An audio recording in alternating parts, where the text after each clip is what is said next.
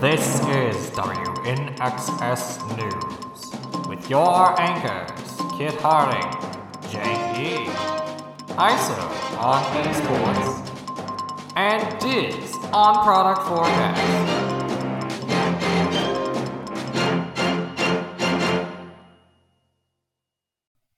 Welcome to WNXS News, your nexus for Magic News. I'm Jank E. And I'm Kit Harding. First, we must offer our apologies once again for our extended break and the fact that our holiday break took longer than, the holidays. Someone displeased the mana vortex and got cursed. Are you still there? I can't hear you at all. Can you hear me now? Yes. Can you? I don't know what just happened. Could you retake that line again? Yeah. Someone displeased the mana vortex and got cursed, and this has interfered with our recording schedule. I am not cursed. Could have fooled me. This is what happens when you make fun of it. It decides to show you that it's boss. I thought it just sucked people up and spat them back out. Depends how much you anger it. Anyway, now that we're back in top form with our top story, which is today, upcoming changes to format legality. In which we do away with pre-releases. No, that's not what's happening. Please do not start that scare again in the community. Citing tensions between players receiving cards at pre-release but not being able to play them in sanctioned events until a week later, as well as digital events not making any real distinction between availability and legality. Wizards has decided that once you have your cards, they're legal and you can play them in tournaments. How is that not doing away with pre-releases? First and foremost, there are still pre-release events, and secondly, the packs in bigger box stores or even in your LGS still will not be officially on sale until the actual release date. Which is going to cause massive flash-in-the-pan price spikes of certain things anytime this becomes irrelevant, since there will be fewer packs opened and copies in play. One reason reactions from the community... That's one reason that reactions from the community were, shall we say, mixed. This was hard to monitor because of a certain politician rising to prominence again during the speaker election and making searching Twitter hard. Despite this, I have the utmost faith in your research skills. As you should. Though in this case we fall back on the standard. Are reactions from the community ever not mixed? Occasionally they've been just blatantly angry, much like someone else here seems to be. And aren't those fun weeks? Not like that had anything to do with, the extended break or anything. Anyway, we are going to see some fun weeks soon instead. Thank the Vortex. Dominaria Remastered has... I thought that already released. Oh no, that was pre-release. Sorry. Dominaria Remastered will officially release on January 13th, aka the day this episode goes live. And Phyrexia, All Will Be One, is coming in February. Let's go talk to Diz. Thanks, Kit. Dominaria Remastered, as you said, is having its official release on January 13th, although Wizards did announce that there will be product delays in a number of Asian countries, resulting in rescheduled events. As the second set in the Remastered series, it draws from 27 sets associated with the plane. Dominaria Remastered is also the first Remastered set to have collector boosters, which will have one set of exclusive cards in the form of traditional foil retro frame basic lands. Well, that is quite a mouthful. They did say the Storm Scale doesn't cover special sets. It is indeed. Collector boosters will primarily contain foil cards, and those that aren't foil are borderless or retro-framed. Draft boosters will also include 2 retro-frame cards in every pack. Standout cards will include a number of powerful old favorites. Sylvan Library, Vampiric Tutor, and Force of Will are just a few examples. No new mechanics since it's a reprint set, but a number of old favorites are coming back, including Cumulative Upkeep and Storm. As a supplemental set, Dominaria Remastered will not be coming to Arena, although it will be released on Magic Online on the same day it releases in paper. The next main set is Phyrexia All Will Be One. previews will be starting on January 17th, so we don't have a lot of information yet. In keeping with Nexus's policies, I won't be discussing leaks on Flyresia Owl B1, so we'll be waiting until our next episode when the previews begin to find out more. Pre-release for Flyresia Owl B1 will begin February 3rd, arena release happens February 7th, and the pre-release with loading ready run will take place on January 28th. Back to you, Kit. Thanks, dudes! We're going to take a brief break now. When we come back, we'll be talking about more product delays, leaks, and more.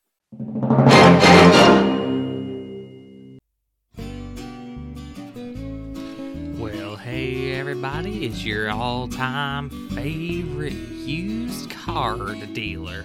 I'm here today to provide you with just one immutable, unstoppable truth. And that is that no matter where you get your used cards, they're all coming from the same source. And really, that's just better for everyone. Just one total unit for sales, supply, and logistics.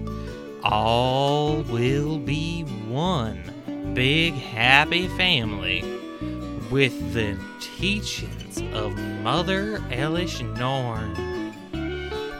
Come to any card dealer and you'll find the same products, all with one single purpose.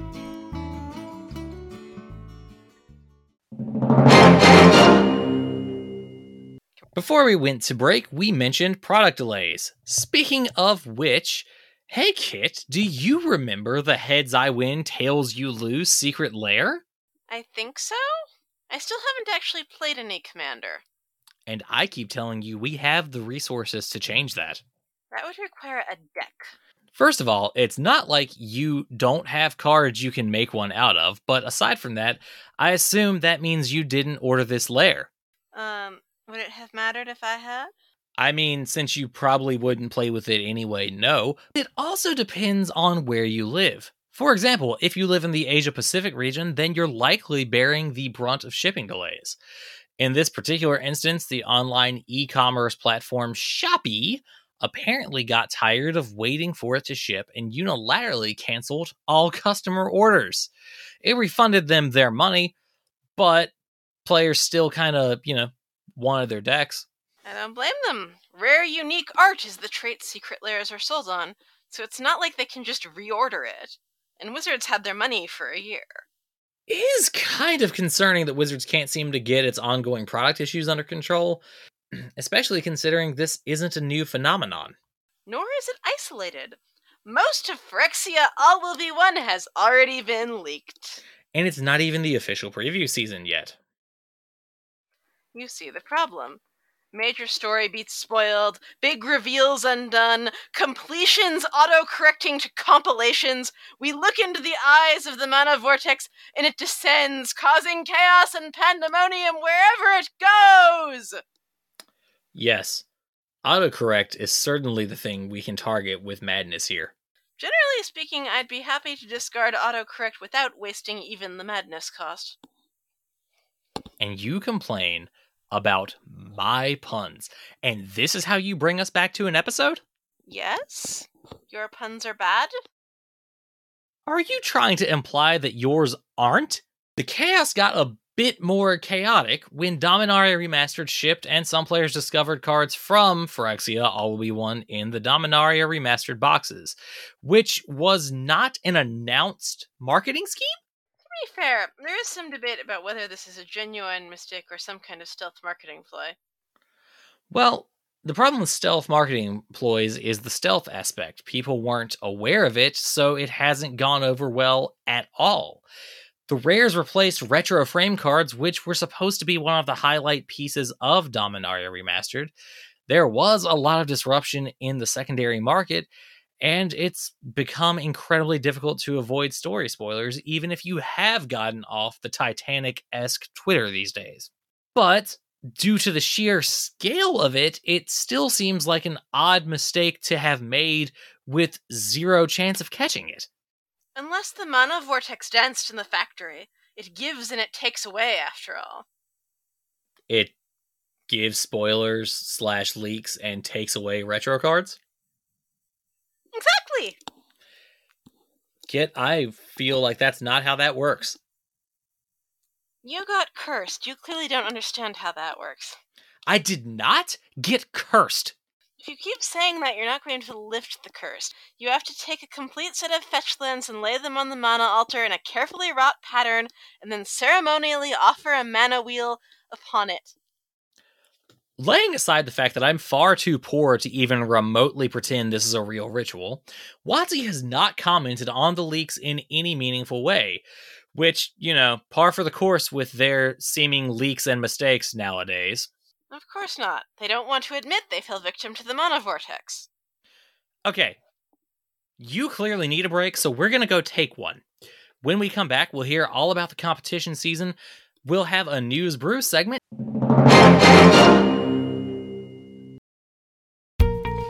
Hello there. Are you ready to go face off against the Phyrexian menace here on Old Mirrodin, aka New Phyrexia? If so, you need two things. Number one, Malira's Cure-All, Quick-All, Fix-All Ointment. All that ails you, all that oils you, rather, will be cured by this. At least that's the plan. We can't promise anything. And if it doesn't work well, we've got bigger problems anyway. But aside from that, you need your own personal piece of the Glimmer Void. Without this essential armament, you will be nigh defenseless against the horrors of the Phyrexian Hoarders. Wait, Hoarders? That can't be right. Well, no, they do have quite a lot of stuff. I'm looking at the pictures now. Anyway, you need both of these, and then you can come join the Mirren Resistance. All you got to do is talk to me, old Buffett, at the Resistance Camp Stalls. And more. We're back! Let's start with a look at the competition season. Over to you, Iso. It's a new year, and with it comes new competitions. The competitions of 2022 finished out with a regional championship at the MTG China Open. COVID restrictions meant the event was divided into 4 events, one each in Shanghai, Hong Kong, Beijing, and Shenzhen. The top 2 finishers from each of these qualified for the Pro Tour. We now look forward to MagicCon Philadelphia, which will serve as the major kickoff for the 2023 Pro Tour season. We're running a bit light on competitive news this week as we get back into the swing of things. After our break next week, we'll be offering up more details. Thank you, ISO. And now it's time for another News Brews. And this edition of News Brews, I have with me a very special guest today. Vex, thank you so much for joining us. Yeah, thank you so much for having me, Nick. No, it is our absolute pleasure to have you on as a guest. We always enjoy, I personally always enjoy having a guest who shares my sense of humor. So I'm going to apologize in advance to any listeners who get this far in the episode. So, Vex, before we get the ball rolling on the decks that you brought with you, why don't you tell us a little bit about who you are and how you've come to be part of the Magic community? Yeah, for sure. I started playing Magic way back when dinosaurs were still roaming the Earth. I was in junior high, and Arabian Nights had just left the ecosystem, so I was gonna make had no an idea what I Arabian was Nights doing, and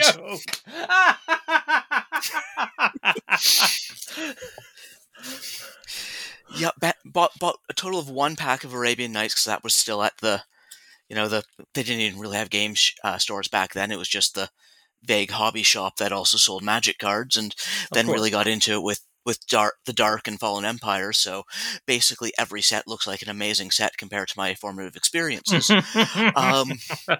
But roundabout Ice Age, I faded out from it for a while. And then years and years later, roundabout Theros, I was looking for something to do and stumbled across Magic the Gathering again at my local comic book shop, and discovered that it still existed and was really, really fun. Being the general human that I am, I got highly involved, eventually became an L1 judge, and now I mostly exist as a shit poster. You can find me a lot on Twitter at the underscore terroirist. The I in terroir is very important. I care about food and wine and sense of place, not about making things explode, except when I'm playing Goblin decks. And I also do tend to guest on streams whenever possible, and just enjoy playing Magic with people. All right, that's I mean, might have to have a separate conversation after this about guesting on stream then. So here on News Brews, we always like to get right into the meat of the subject, and you have brought with you what you described earlier before we started recording as your second deck. So why don't you tell us who the general is for this particular deck? Yeah, so this is Teysa Orzhov Scion, which is also known as Baby Teysa. That's the 3-mana Teysa. Okay. 2/3, and when I have creatures die, I get creatures, and I can sack creatures to exile things. She's so good. That version of her is so. She's incredibly good. badass. Oh, she's such a as a character. Yes, 1000% badass. She's so underplayed. 100% agree with you wholeheartedly. Like, why would you not want a self-recurring egg removal engine? I don't know, but anywhomst. So what do we have going on with this particular Teysa deck? What are your meat and potatoes for these 100 cards? Yeah, so my first deck was a Feldon deck, and I built it to the general standard at that time, and it was fun. But the meat and potatoes for me is I like taking things and breaking them. So call these lots of eggs and such, and EDH was very much an egg for me, and so I saw, okay, we have this wonderful singleton format. I'm going to build a deck where I can put 32 of the same creature into it. Okay. So I built Shadowborn. So I built Shadowborn Apostles. I had a suspicion when you said that, but there's also a couple other choices, I guess. So you have, to clarify, you have a Teysa Orzhov Scion Shadowborn Apostles deck. That is exactly it. I absolutely love this so much. So what are some of the things that your Shadowborn Apostles get? What are some of your favorite demons in the deck? I assume that's why they're there. It is, yeah. I decided to avoid building it as a combo deck because I've always been more of a mid-range player. And honestly, over the past 8 years or so, as it's gone on, I've been taking demons out more and more, and it's kind of started to change itself from being a let's get big demons out into just an aristocrats deck where it's really easy to have cheap 1-mana creatures that I can sacrifice for fun and profit. But a couple of my favorites that I have here, Westvale Abbey is absolutely on theme. It's a great land. It lets me create human clerics. It lets me sacrifice human clerics, and it lets me get a big badass demon that really just inspires terror in everyone. Oh, yes. A couple of the other ones that I really like, Obnixilis, Unshackled, is an absolute all-star in there, because I use it as very much of a gotcha. So someone cracks a fetch, or casts their demonic tutor, and then whoops, there go 6 of my Shadowborn Apostles, and out comes a 4/4 flying trampler that is going to punish you by 10 life every time you search your library.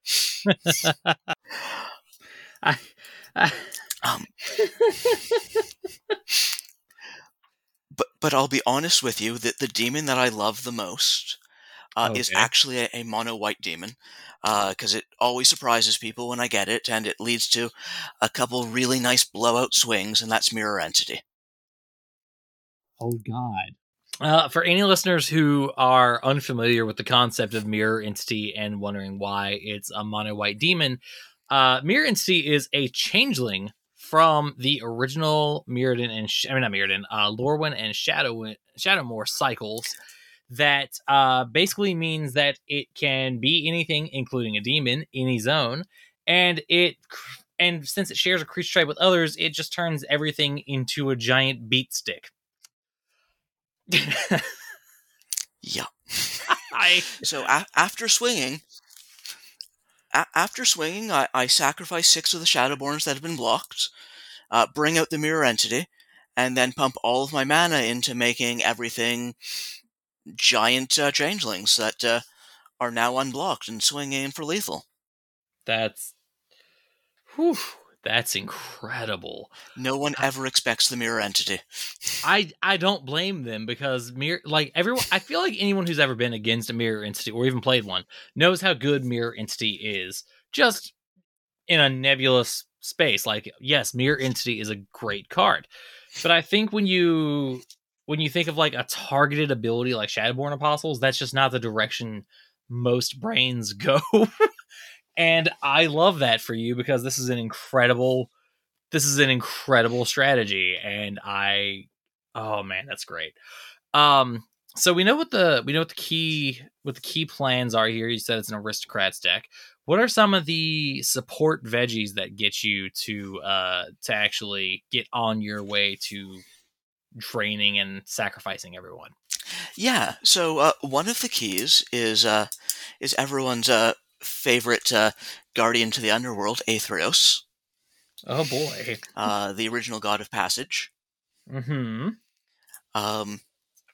So this works as both a payoff and as a recursion engine, because for those who aren't familiar with Aetherios, its ability reads that whenever another creature I own dies, I return it to my hand unless target opponent pays 3 life. So when I sack 6 Shadowborn Apostles to grab a demon, some very, very lucky fellow is going to have to choose between paying 18 life or giving me all of those Shadowborn Apostles right back. Oh no. Which is especially funny when I have Edgewalker out. Are you familiar with Edgewalker? I am familiar with it by name, but go ahead and read it out in the event that our listeners are not. Yeah, so it's yet another human cleric, because, we are doing human cleric tribal here. But its ability reads, cleric spells you play cost 1 white and 1 black less to play. That's right. Which essentially makes all those Shadowborns that I've just returned to my hand absolutely free to recast. I think that was the card that spiked the most. And over. Sorry, didn't mean to interrupt. I think that was the card that spiked the most in price when Zendikar 3 came out, because of all the party stuff, if memory serves. So that's kind of incredible. That's just my brain hurts a little bit. Yeah, but I love it. One of the nice things about building a deck 8 years ago is it made me very immune to all of the price spikes. Yeah, and this is. I feel like this is one of those decks that the only thing you would ever really need to progressively change are if you just have a really phenomenal aristocrat piece come out of nowhere in a set, or just have discovered a removal spell you never knew existed, something like that. Like, this seems like a deck you can keep very stable and not have to actually make a lot of changes to as sets release, which is always a good thing, because that means you know what you're getting. That's it. I've added some things like Ellis Ilkor when that came out recently, because that's letting me do damage every time. Well, absolutely. Zulaport, Blood Artist, and Ellis are the best of friends. And then a couple of other nice things, like the Rotling Reanimator that's getting me zombies as my humans die, and the Zathra Necromancer when that came out and went in. The other big one that I added was Oubliette, when I realized just how absolutely wonderful phasing was.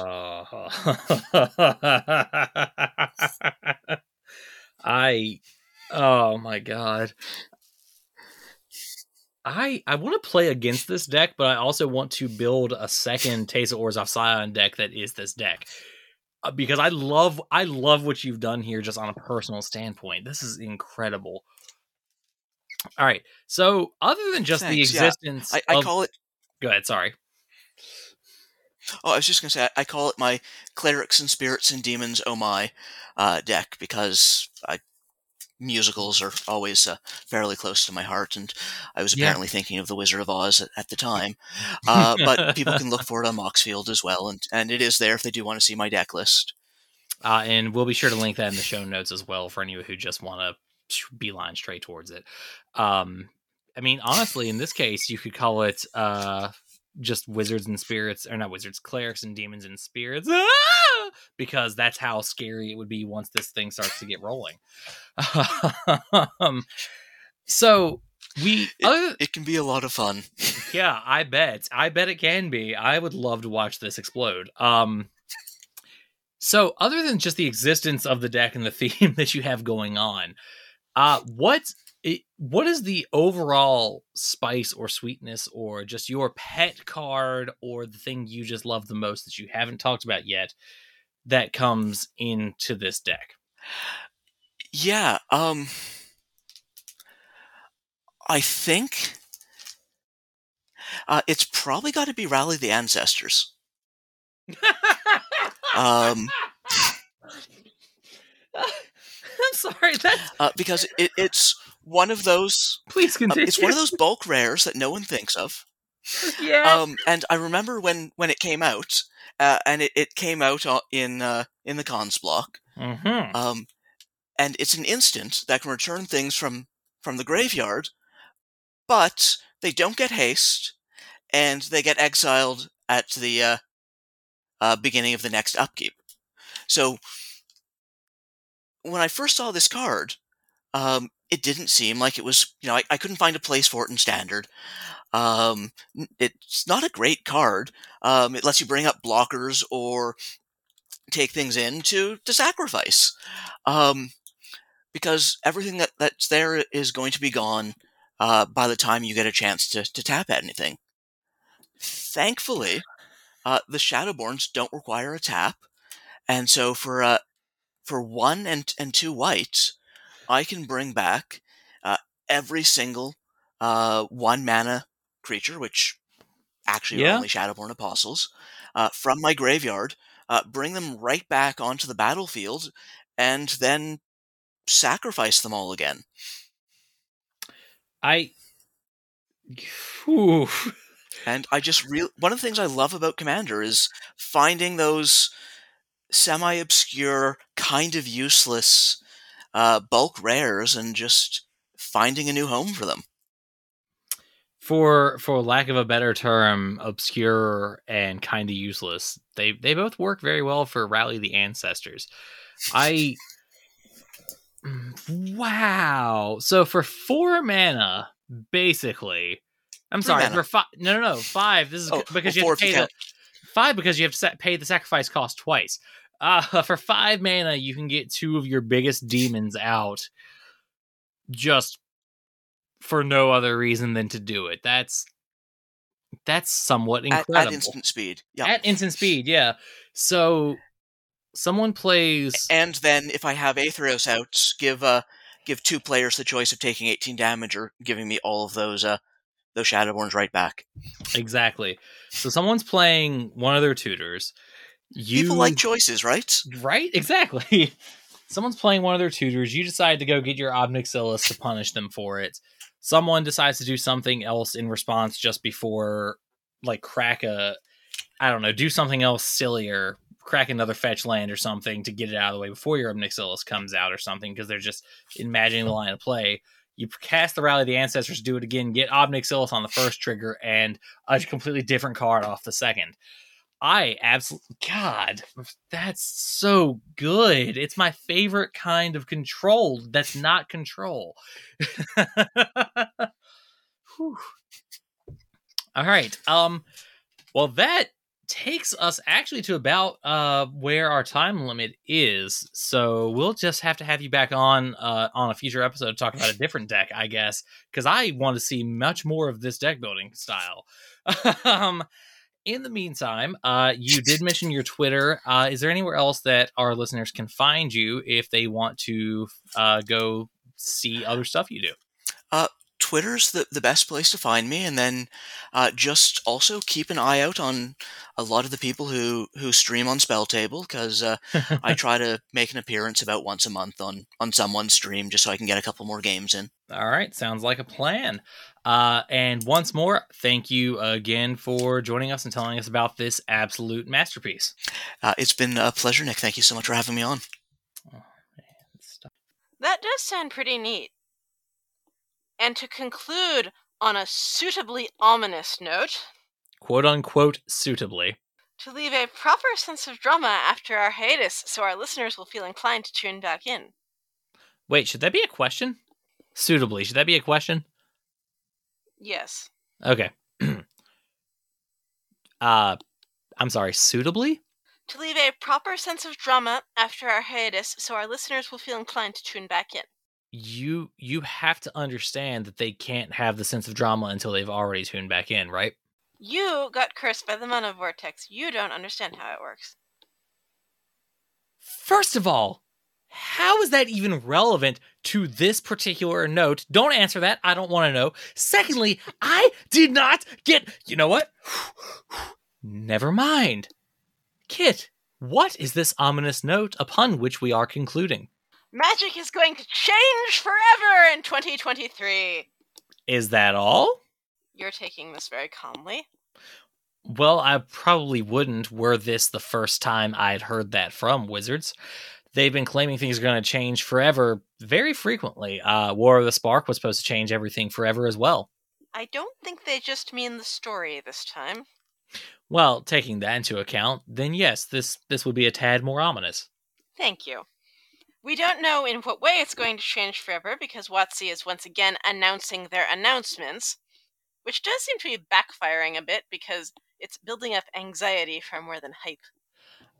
It makes absolutely no sense that they are so willing to announce their announcements, but neglect other important replies and announcements, thus destroying the trust of what has to be the majority of their player and consumer base. Dun dun dun! That's all this edition. We'll see you next time. Same time, new news. And